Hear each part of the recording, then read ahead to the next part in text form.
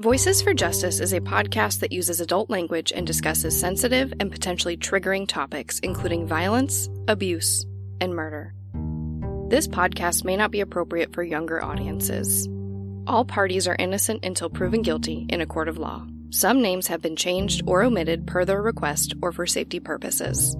Listener discretion is advised. My name is Sarah Turney, and this is Voices for Justice. Today, I'm discussing the disappearance of Josh Guimont. When Josh went missing in 2002, he was in the first semester of his junior year at St. John's University in Minnesota. While Josh had been extremely ambitious for most of his life, with plans to even run for president when he came of age, this ambition only grew when he was in college. So, when Josh didn't show up for a very important meeting for the campus's pre-law society, his friends knew immediately that something was very wrong and reported his absence to campus security. Investigators believe Josh was last seen earlier that morning walking the path around Stumpf Lake after he left a party around midnight. By most accounts, the early investigation into Josh's disappearance heavily focused on the possibility that Josh somehow ended up in that lake or another nearby body of water. But as searches were conducted and new information came to light, years later, investigators would admit that they no longer believed Josh was in the water and began to consider foul play. Over the next few years and decades, Josh's case becomes riddled with theories as similar cases and new information emerges. Just some of the theories include Josh being in an accident, being the victim of a serial killer, having a secret life, and the possibility that his interest in the recent allegations against St. John's Abbey led to his demise. This is the disappearance of Josh Guimont. Joshua Cheney Guimont was born on June 18, 1982, to his parents Lisa and Brian. He is their only child. For most of his life, he grew up in the small town of Maple Lake, Minnesota, and Josh always had plans to do big things. From a young age, he was interested in music, playing several instruments and singing in his church choir. But he was more interested in politics and changing the world one step at a time, like approaching his local city council in a very professional manner about the curfew laws for minors at the age of 16, much to their amazement. By high school, Josh was laser-focused on his future. He was class president, VP of student council, which made him the student representative for the school board. He was a part of the mock trial program, and in 1999, he became a junior page at the Minnesota House of Representatives. As graduation approached, he was asked to give the closing speech at the ceremony. As a side note, Josh's grandmother Barb Vickerman served in the Minnesota House of Representatives for almost 4 years. She was selected to be the lead Republican on the General Legislation, Veterans Affairs, and Elections Committee. She also got special recognition for her work on the Health and Services Committee. Unfortunately, she did pass away in 1997 when Josh was just a teenager. He would later write a letter to a family that funded one of his scholarships, explaining how she was a major influence on his life, writing, quote, "I can only hope to serve as well as she did," adding, "I realize these goals I have set for myself are lofty, and will take a considerable amount of hard work to realize. However, I'm well on my way by attending St. John's, which would not have been possible without your generosity," end quote. Josh worked hard during high school, and through a combination of scholarships, savings, and loans, he was off to St. John's College to study political science. After graduation, he hoped to attend Yale Law School. The plan was to become a lawyer, then a politician, and at age 35 to run for President of the United States. Josh was so sure of his plan for success, he even used the email handle Senator Joshua. But unfortunately, he went missing before he could achieve those goals. So let's step back to the fall of 2002, when Josh was finishing the first semester of his junior year at St. John's. Josh lives in the St. Maur House dormitory near the center of campus with several other roommates whom he develops friendships with. Over the years, Josh had established a strong friend group, including his ex-high school sweetheart, Katie. She was attending St. John's Sister School for Women, St. Benedict's, just a few minutes away. While St. John's University only admits men and St. Benedict's only women, the students from both schools share at least some classes. Specifically, Josh and Katie had a biology class together. Katie and Josh began dating in their sophomore year of high school and continued their relationship in college. But sometime around the end of summer in 2002, they broke up. According to most accounts, this was amicable, and they continued to stay friends. Just like high school, Josh was involved in extracurricular activities at St. John's. He participated in the university's wind ensemble, where he played the baritone. But it seems his larger focus was the pre-law society, and being co-captain of the mock trial team. This is a position he shared with his friend Nick. In fact, the weekend before Josh went missing, he participated in a very successful mock trial tournament. Everything was going well for Josh. Though his relationship with his high school sweetheart didn't work out, they remained friends. And he continued to excel in college just like he had in high school. At the age of 20, all of his plans were on track to being realized. Lawyer, politician, then President of the United States. Until one weekend changed everything. This episode of Voices for Justice is brought to you by June's Journey. I'm pretty sure everyone here loves a good mystery, especially one with as many twists and turns as June's Journey. You get to step into the role of June Parker and search for hidden clues to uncover the mystery of her sister's murder. You engage your observation skills to quickly uncover key pieces of information that lead to chapters of mystery, danger, and romance. So what does that mean? Well, June's Journey is a hidden object mystery game. Essentially, you find hidden clues and uncover this mystery. But it's also more than that. You can customize your own luxurious estate island, you can join a detective club, and put your skills to the test in a detective league. I like that you can play totally alone, or if you want to play with other people, you can do that too. I find myself playing June's Journey in little breaks during the day, or most frequently at night before I go to bed. Whether you're craving a good mystery or just looking for an escape, I really do recommend June's Journey. Discover your inner detective when you download June's Journey for free today on iOS and Android. This episode of Voices for Justice is brought to you by Quince. The weather is getting warmer, which means it's time to put away all the sweaters and pants and say hello to shorts and t-shirts.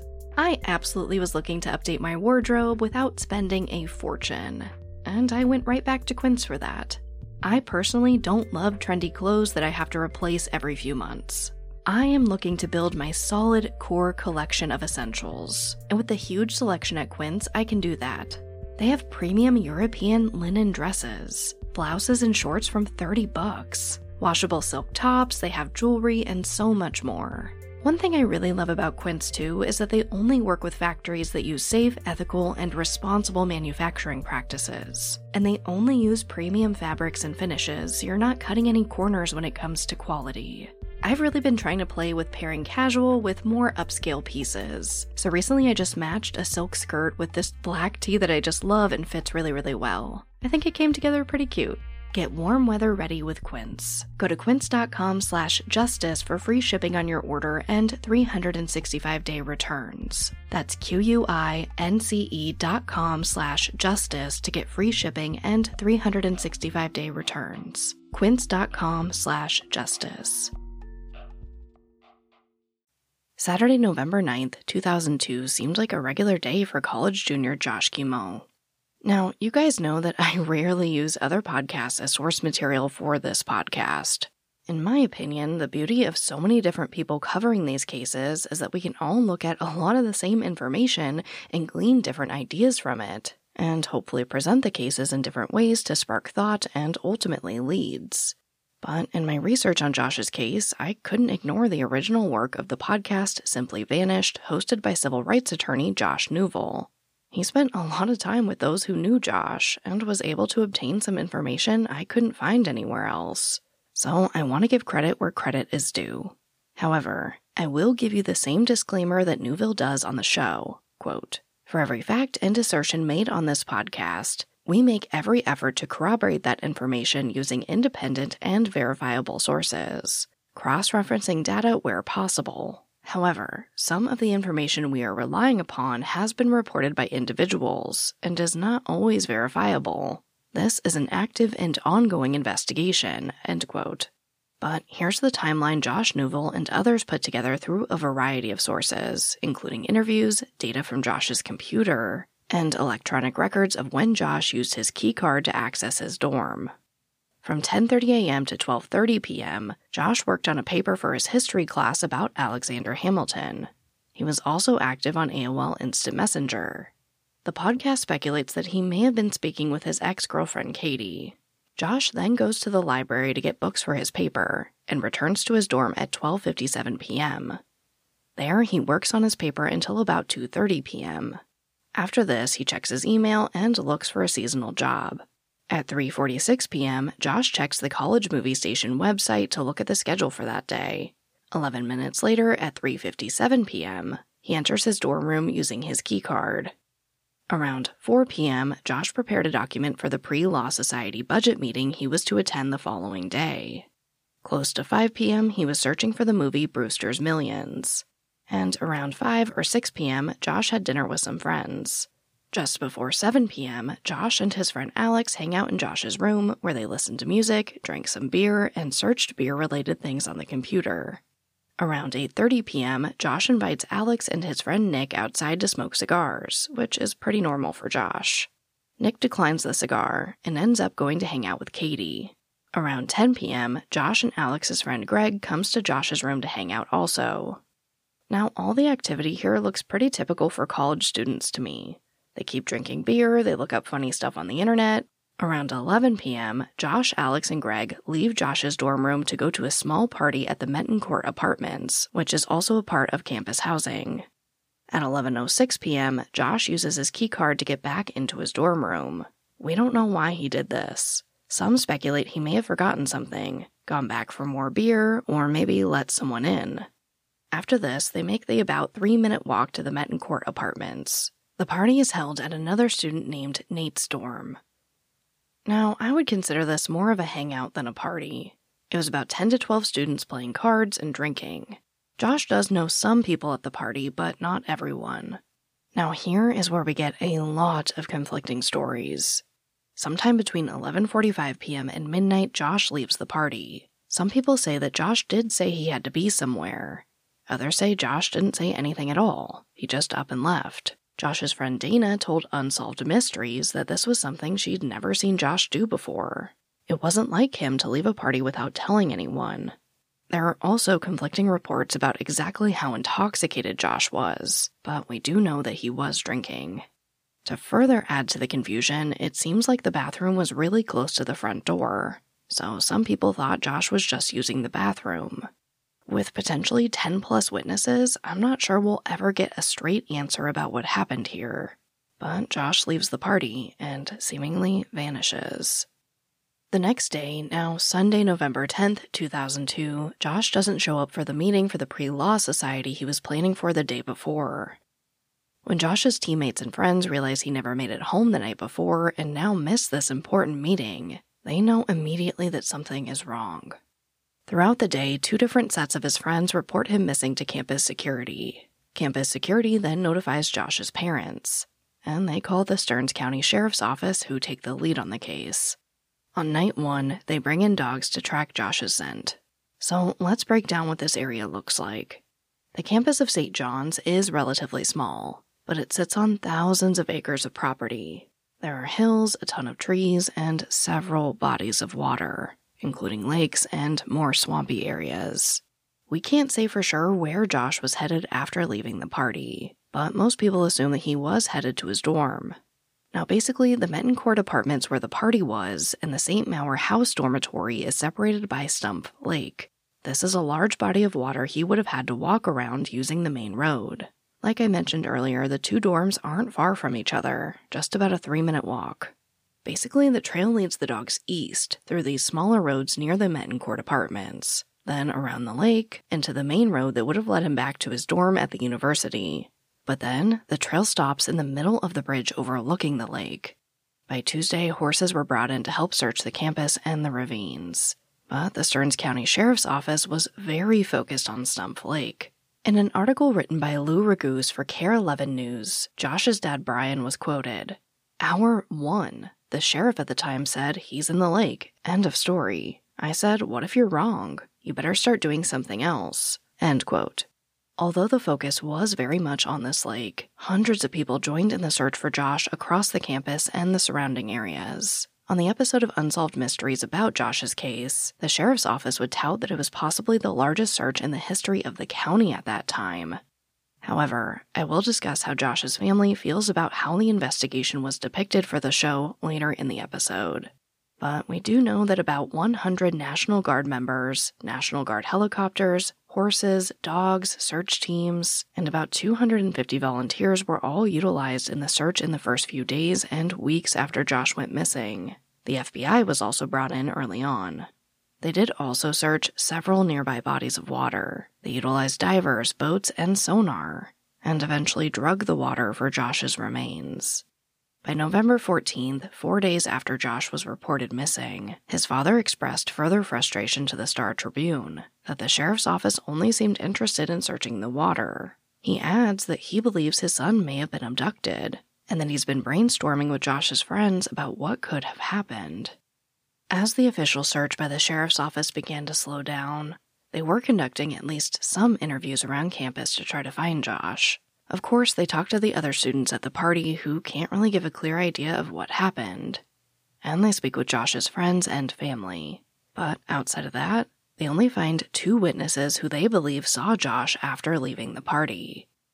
Between 12:15 and 12:30 a.m. on Sunday, November 10th, 2 students walking to the Metton Court apartments see a person fitting Josh's description walking across the bridge near Stump Lake.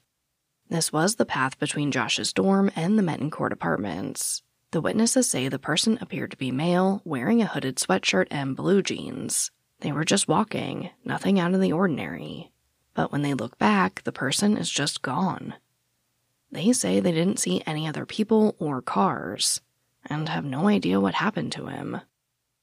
Most people, including the sheriff's office, believe this was Josh on the bridge. But that was really it at this point. It was as if Josh had vanished into thin air. But of course, people began to speculate. After the initial searches and interviews were conducted, many began to point out the similarities between Josh's cases and some others. Most notably, the disappearances of Chris Jenkins and Michael Knoll. Chris Jenkins was a 21-year-old University of Minneapolis student when he went missing after leaving the local Lone Tree Bar on Halloween. 22-year-old Michael Knoll was attending the University of Wisconsin when he went missing on November 6, 2002, after leaving a bar. People were becoming worried that there could be a possible serial killer on the loose, targeting male college students along the Mississippi River. Now, while law enforcement maintained that there were no connections between the cases, it didn't stop people from speculating.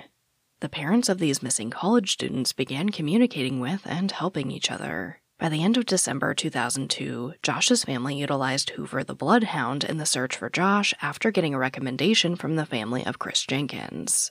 Hoover tracks Josh's scent from the Metton Court apartments to Stump Lake, just like in the first canine search. But Hoover then tracks it further to Josh's dorm, then to St. John's Abbey, a monastery on the St. John's campus. But they were denied entry when the team asked to be let inside to continue the search. It was only when the sheriff's office intervened and offered to accompany the team that they finally allowed Hoover to continue. Ultimately, according to Josh's father Brian, Hoover did alert on Josh's scent near the back of the building in 2 different places, but no physical evidence of Josh being there was ever found. Now, there was a lot of controversy about Hoover and his findings. The police have publicly discredited him and his handler Penny Bell. And at that point, the local fire department stepped in to help with further searches as the sheriff's department continued to focus on Josh being in the water. I know there's a lot of debate about the accuracy of using dogs to assist in a search. I'm not going to sit here and argue it. The important thing to note about this discovery is that it opened a new and one of the most discussed theories in this case. In September 2002, just a few weeks before Josh went missing, the Star Tribune ran a massive article looking into the claims of sexual abuse at St. John's Abbey. At the time of the article, 11 monks were on restriction, and 2 on a leave of absence due to the credible allegations of sexual misconduct against them. It was a huge deal, and of course, a very important topic that could probably be an entire podcast series on its own. So I'm going to focus on how it relates to Josh and his disappearance. The abuse was apparent. It dates back to the 1960s and continued well past Josh going missing. The colleges now have an official message about it on their website to, I assume, proactively fight the concerns of prospective and current students. But back in 2002, when Josh went missing, there appeared to be a massive effort to cover it all up, and Josh knew this.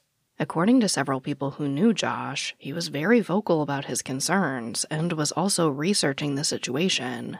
One, because it seems like he's a caring individual, and also, understandably, because of his future plans. He was nervous that the school might shut down. Some believe that Josh may have been writing a paper about the situation, but a search of his computer found no such document. This is alarming to many for obvious reasons. If Josh was trying to somehow bring this story further to light or even just voicing his concerns, it could have made him a target. Also, I think it's incredibly important to note that the dorm that Josh visited on the night he went missing was supervised by Reverend Tom Andert, who faced many allegations of sexual misconduct over 3 decades. This is in addition to Josh's own dorm supervisor, Reverend Jerome Tupa, who also faced allegations.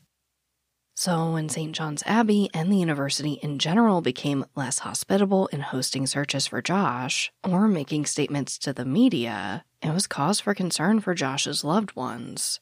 His mom, Lisa, has made statements about her belief at one point that Josh may have been killed in connection to the campus, but won't be found due to how secretive leadership is.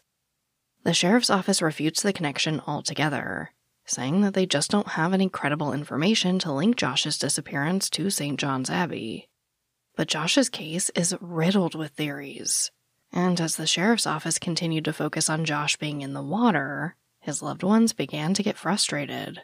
At this point, we're getting into the coldest parts of winter in 2002 and the beginning of 2003. The nearby bodies of water freeze, and the hope is that if Josh is in the water, by the time it thaws and the weather gets warmer, his body will float to the surface. By April 2003, Chris Jenkins and Michael Knowles' remains were found in bodies of water near where they went missing. As a side note, Michael's death was eventually ruled a probable drowning. Chris's death was initially ruled a drowning as well, but then it was eventually reclassified to a homicide, and has yet to be solved. But when Michael and Chris were found in the water, it only propelled the theory that Josh was in Stump Lake. So when it began to thaw out, the searches continued. Josh's father, Brian, would even kayak on the lake, looking for his son himself. And in May, the Trident Foundation was brought in to search the water to eliminate the possibility of Josh being in the water for good. They didn't find Josh, and unfortunately didn't really convince the Stearns County Sheriff's Office to pursue other theories, despite there, in my opinion, being pretty good reason to look in other directions. Now, if you've watched the Unsolved Mysteries episode featuring Josh's case, you might think I didn't do great research here. But the thing is, you guys, these shows are greatly for entertainment purposes, and edit these stories as such. In the show, there's a heavy focus on how hard the Stearns County Sheriff's Office looked for Josh, and I will give credit where credit is due. The searches of the water and much of the campus appear to have been thorough. However, according to my research and statements from Josh's family, they don't really present the timeline of Josh's investigation the way it happened. So we are in the spring of 2003, a few months after Josh went missing. In the show, law enforcement appears on camera saying they did what they could. They spoke to witnesses, they searched high and low for Josh, and they searched his computer. But it appears that in the days after Josh went missing, someone installed an internet washer and deleted files off the hard drive. Now, an internet washer normally deletes temporary files like cookies, search history, and plugins to speed up your computer. On Unsolved Mysteries, they basically say this cleaner was used and nothing of note could be found on the hard drive until new technology developed, and that they were able to get it analyzed by a lab at the Bureau of Criminal Apprehension in 2008. Then they find this shocking information that they think can help solve the case today. But that's just not true.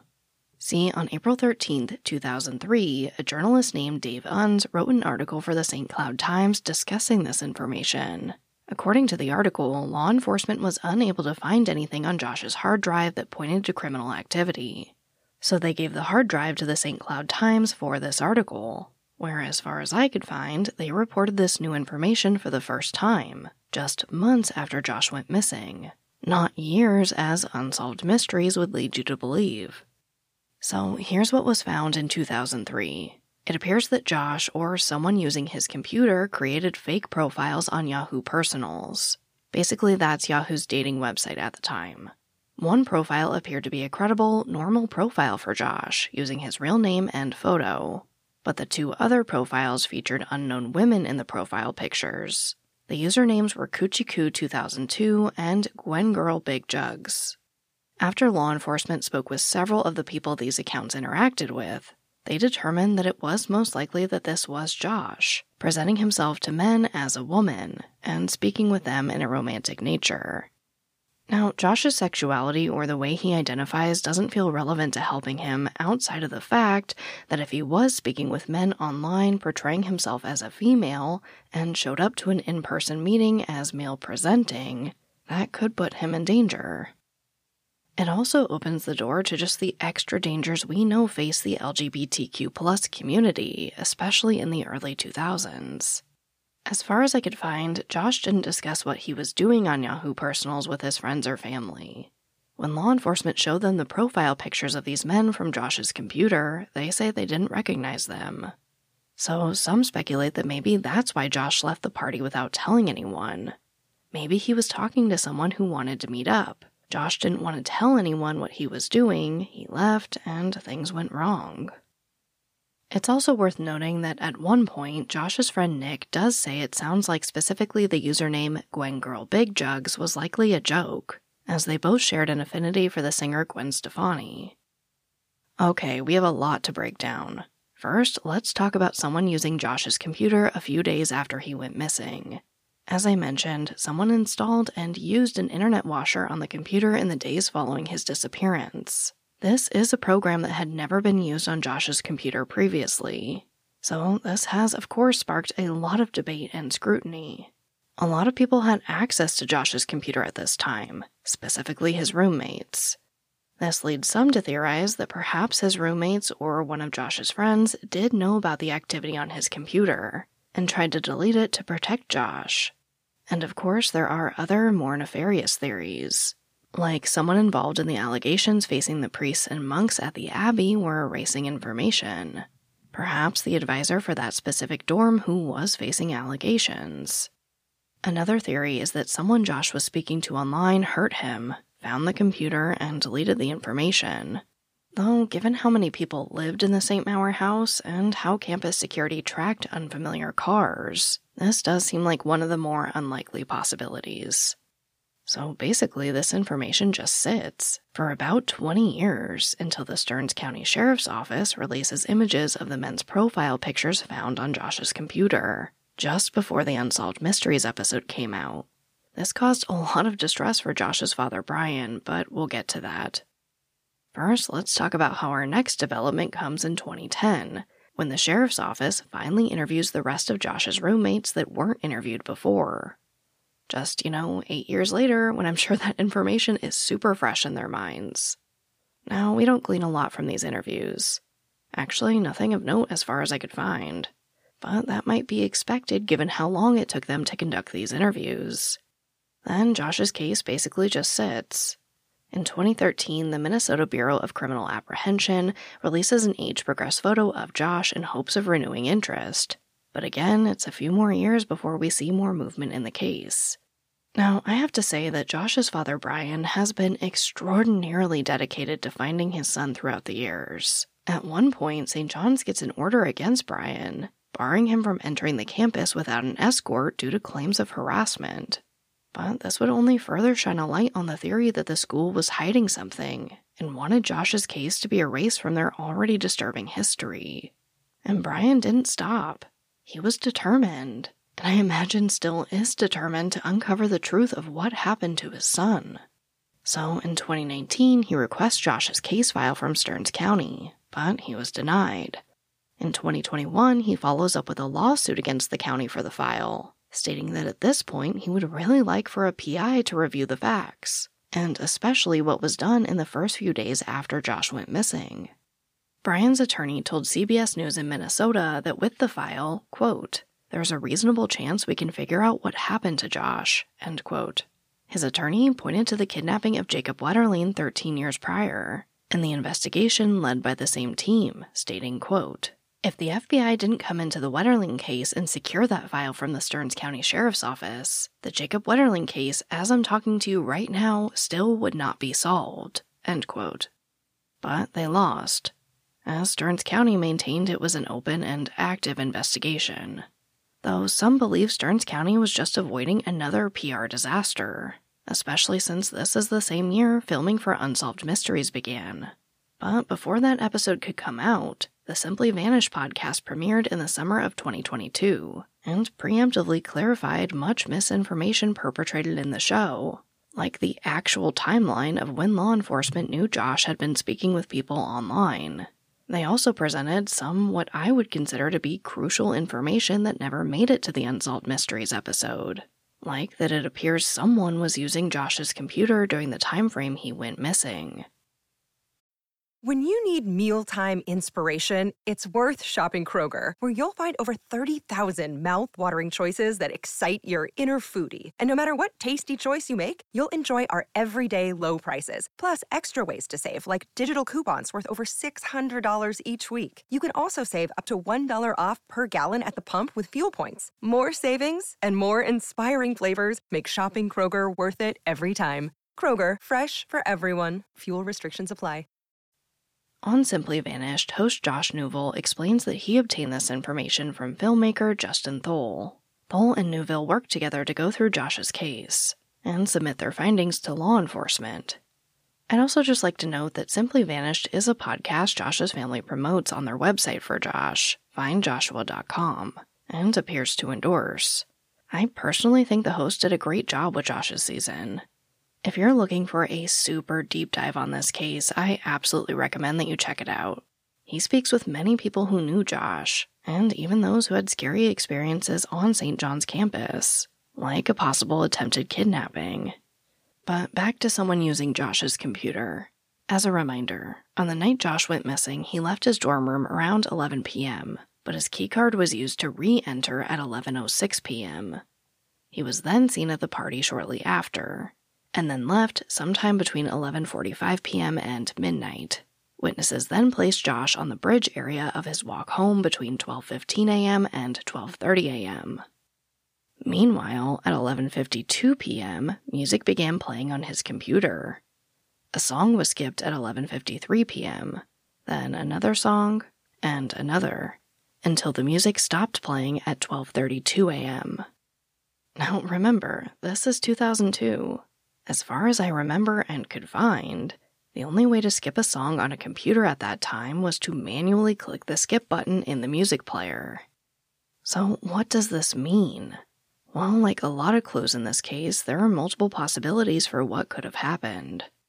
Some theorize that the keycard entry at 11:06 p.m. was Josh possibly letting someone into his room, and they played the music and skipped the songs.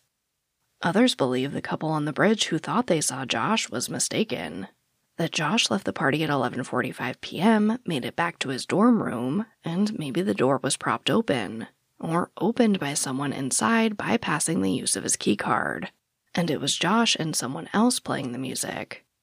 Or that Josh's keycard just didn't register, and it was Josh alone in the room. But according to Simply Vanished, which again the host does say to take with a grain of salt, this information was found on Josh's computer.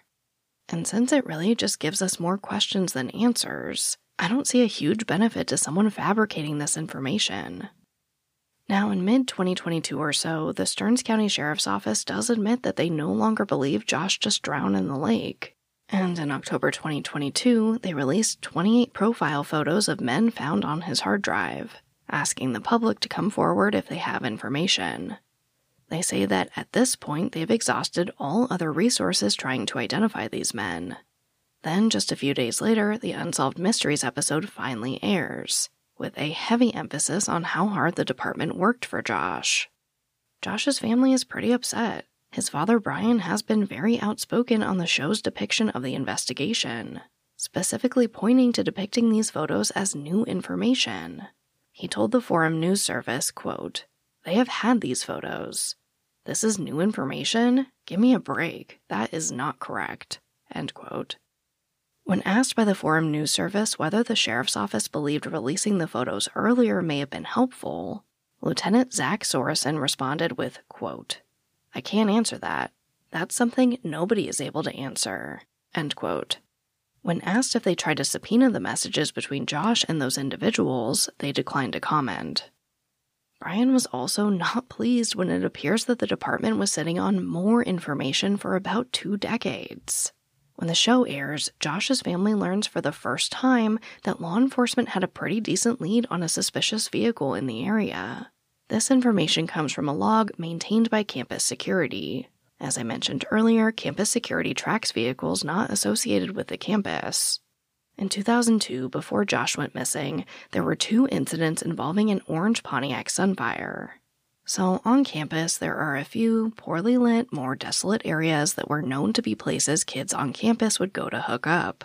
In the first incident, the orange Pontiac Sunfire is seen in one of these areas. When campus security arrives, a man described as college-aged runs from the passenger seat and the driver is never identified. In the second incident involving the same vehicle, it's the same story. An older male on campus in a weird spot with a college-aged student. But this time the driver says he's just dropping him off. Security takes down the plate and they go on their way. Now, honestly, this could have been anyone doing anything. And we don't know for sure that that was Josh. As far as I could find, there were no further descriptors of these people. It does appear that initially law enforcement did follow up with this driver, and they stuck to their story. But that was really it, until law enforcement began considering foul play. They then went back to try to have the car tested, but it had been destroyed, basically crushed. Again, this is something Josh's family didn't know until they watched Unsolved Mysteries with millions of other people, and they were understandably very upset. This is something that actually happened to me in the ABC 2020 episode about my sister. I can't get into too much detail, but I can say that hearing new information about my sister on TV was extremely distressing. They also released clips of our home videos, me and my sister at our mother's funeral, birthdays, trips to Disneyland. And I felt so betrayed, because I'd been begging for that footage back. And instead of releasing it to me or my family, they decided the whole world deserved it more than we did. Now, these are obviously very different situations, but my point is that law enforcement and television productions do this.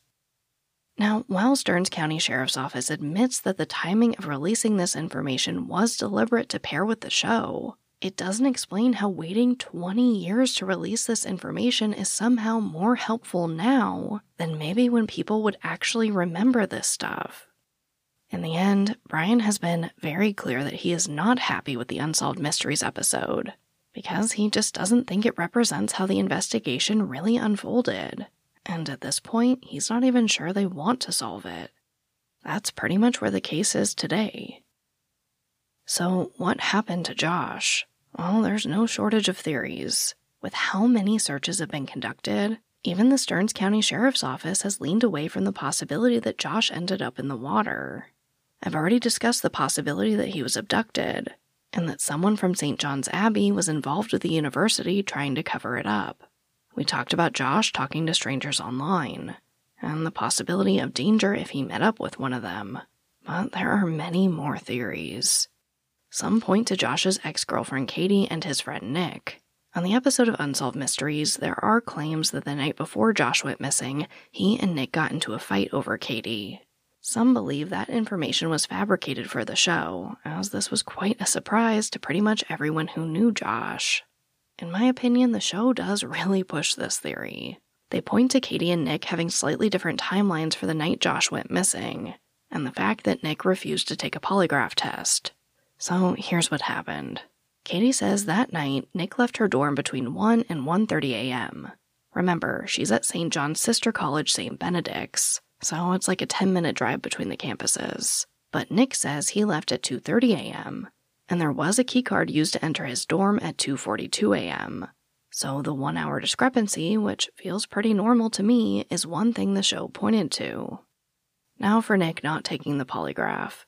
It appears that he did initially agree and then canceled his appointment. Nick himself explains this on Unsolved Mysteries. He says he knows they aren't very accurate and felt it would probably do more harm than good.